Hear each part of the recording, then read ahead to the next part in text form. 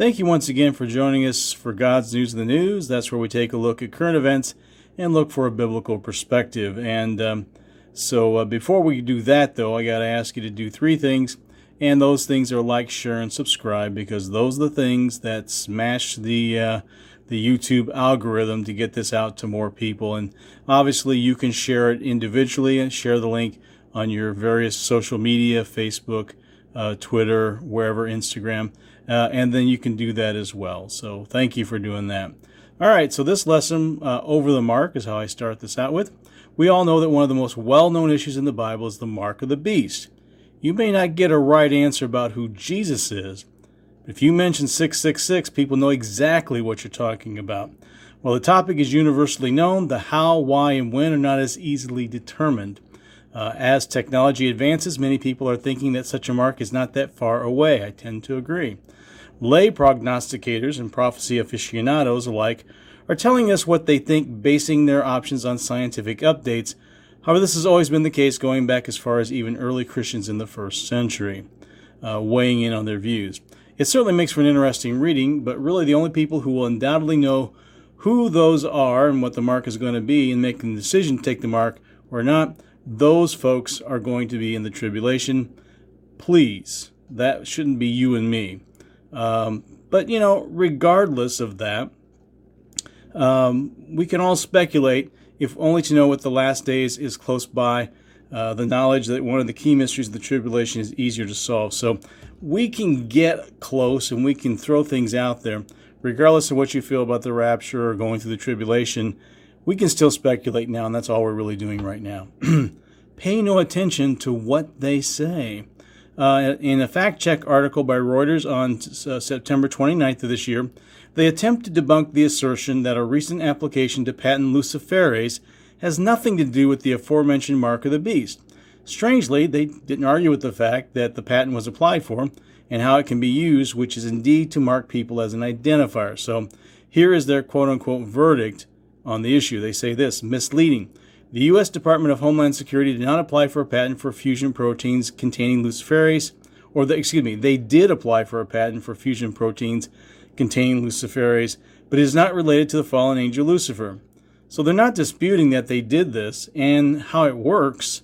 They're just saying it isn't the mark of the beast. Well, I think we might differ on that. Rather than debunk the claims, they ended up actually, in my mind, confirming it. They played some interesting word games in an attempt to try to calm down people in what they deem to be conspiracy nuts who think the devil is literally in the details. Guess what? I think he is. So, all right, what is luciferase? Now we're going to get a little technical here, but I think we have to do it. And why did the all-knowing spell check in my word processor now flag it? It's like, well, we may have to ask Bill Gates about that, who, intriguingly enough, actually figures into the whole conspiracy brouhaha. But I digress momentarily. Here is a rather dry and scientific explanation from the Reuters fact-check article with big words and terms and all. Luciferase is an enzyme that produces light and is naturally found in insect fireflies and in luminous marine and terrestrial microorganisms. As explained here by National Geographic, the chemical reaction that results in bioluminescence requires two unique chemicals, luciferin and either luciferase or photoprotein. Luciferin is the compound that actually produces light. In a chemical reaction, luciferin is called the substrate. The bioluminescent color, yellow in fireflies, greenish in lanternfish, is a result of the arrangement of luciferin molecules. Did you get all that? Well, in short, you can use this enzyme to mark people for whatever reason you like. Notably, all this started long before 2020 and for the same purposes, which is to note vaccine status. How? Thought you'd never ask. Dots and such. I will try and simplify all this, but if you want all the blah, blah, blah, I'll put the link in the description of this video. In essence, luciferase can make bioluminescent quantum dots that can take whatever form is desired and can then be scanned with a cell phone app once they are exposed by, say, an infrared light, and then information is known about the person in what we call an information tattoo. If you can't, pardon the pun, connect the dots on where this is headed, and allow me to give you more information from the National Institutes of Health, or NIH, which can be found at another link, which I will now put in the description of the video. The article is titled Biocompatible Near-Infrared Quantum Dots Delivered to the Skin by microneedle patches record vaccination, or the record vaccination. And here's a little quote that clearly fills in the dots. The puns will not stop no matter how much you protest. It says this: near-infrared fluorescent microparticles administered to the skin via dissolvable microneedle patches can record vaccine delivery. Think of it as a QR code. But wait, there's more. Later in the article, they tell us this is a worthy use of such a mark. Vaccines are exceptionally safe and effective, saving an estimated 2 to 3 million lives annually. However, each year 1.5 million vaccine preventable deaths occur due to under-vaccination, primarily in areas of the developing world with poor healthcare infrastructure. One key barrier to improving vaccination coverage in these regions is the inability to accurately identify the immunization status of infants given resource constraints, which can affect the quality of care provided. These areas often lack accurate medical record-keeping systems and rely on vaccination campaigns to distribute vaccines. Paper vaccination cards or certificates are the most widely used records in the developing world, but are subject to error and possessed by only 60% of all households in low and middle income countries. Without accurate vaccination records, healthcare professionals lack the data to make informed decisions about administering vaccines, often relying on parental recall. Then they listed the advantages of such a mark. 1. The elimination of need for a widely accessible yet secure database of patient information. 2. Lack of reliance on accurate patient identification and data entry by medical professionals. 3. Ability to make rapid determination of vaccination status. 4. Elimination of vaccination fraud. 5. Capacity for population-level assessment of vaccine coverage. And 6. Minimal cost that is feasible to implement in low-resource settings. Again, you can read more about it in yet another link that I will put in the description of the video. So all this information you can find out for yourself, but they say, hey, look, this is better for us because we don't have to rely upon paper records, what can get lost, and, parent recall. It's like, was I vaccinated? They're just basically saying it's better if we just have a mark on the person's body, and this is the way to do it. The gates are open, and if you think that's talking about a certain Bill Gates, well, the foundation is what we're going to talk about. Who is leading the charge of funding all this research? In an article in the Scientific American in 2019, we find out the work was funded by the Bill and Melinda Gates Foundation and came about because of a direct request from Microsoft founder and philanthropist Bill Gates himself, who has been supporting efforts to wipe out diseases such as polio and measles across the world. Jacqueline X says that she's the one quoting this. If we don't have good data, it's really difficult to eradicate disease, she says. But Gates categorically denies its other potential uses.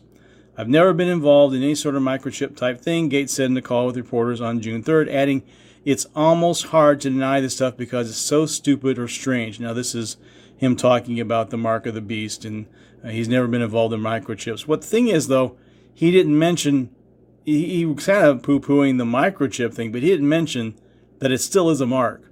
And so, a little word game there. Not only, he only mentions microchips, like I said, not these tattoos.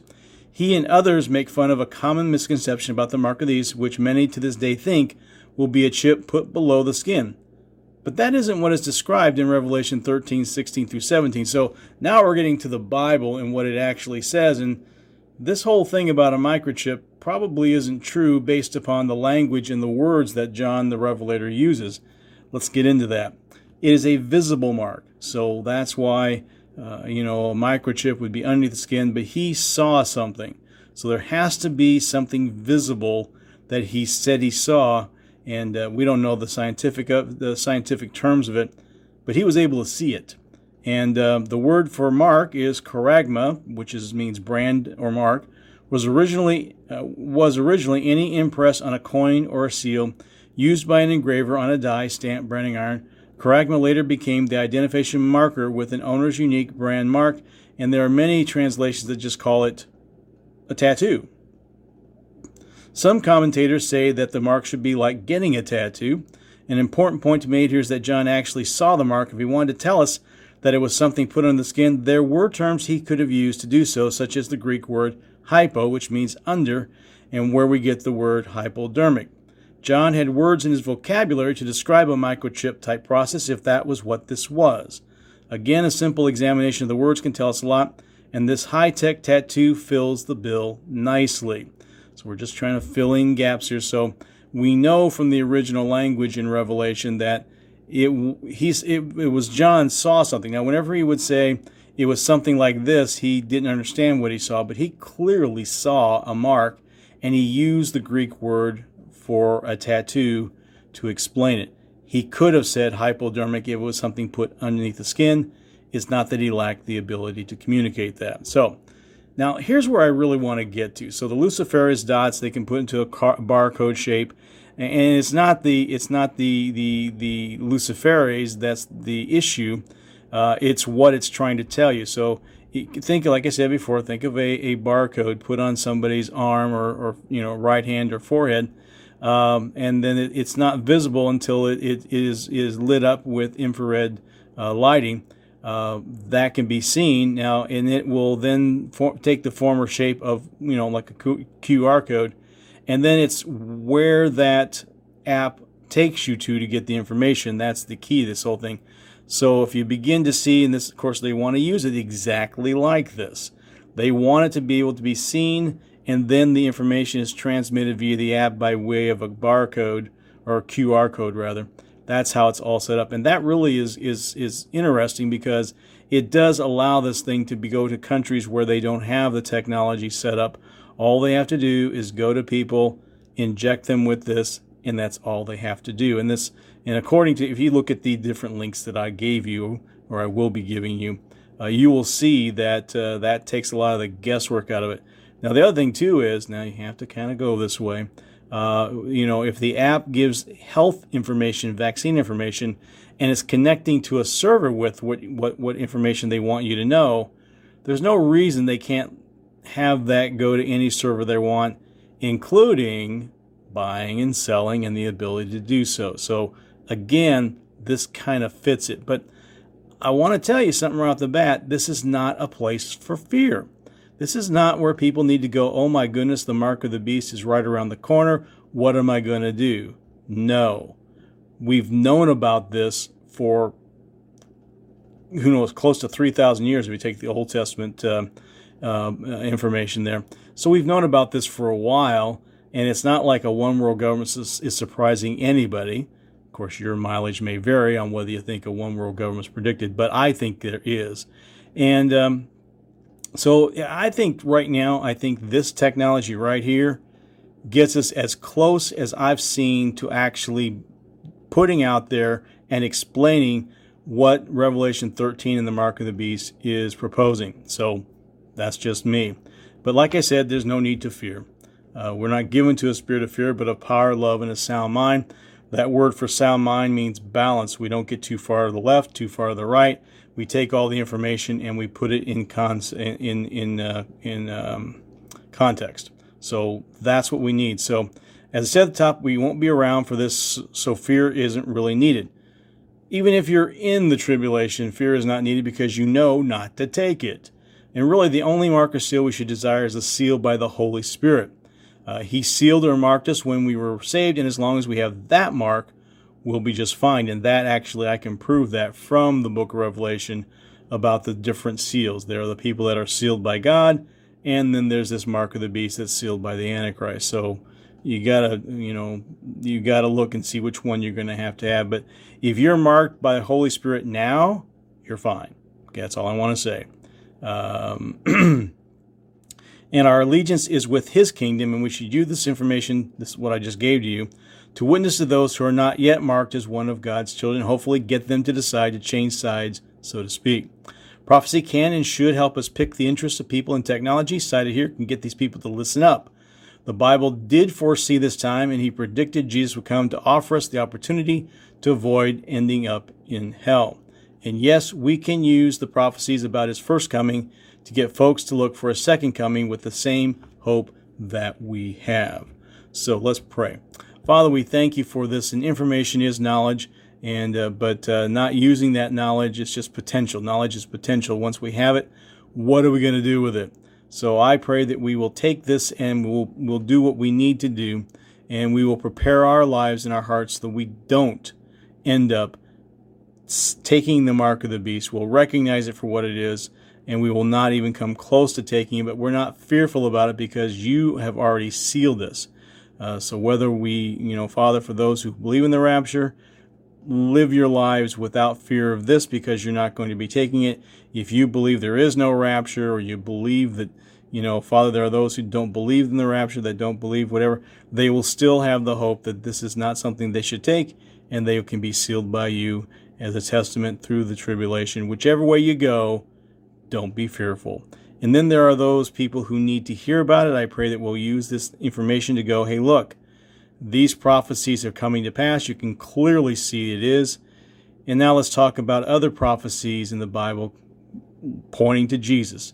If the Bible is correct on this, it's worth listening to the prophesied coming of the Messiah. So, Father, I pray you open our eyes regardless, and let us see that we are living in the last days. And as it says in Luke, that when we see these happen, look up, for our redemption draweth nigh.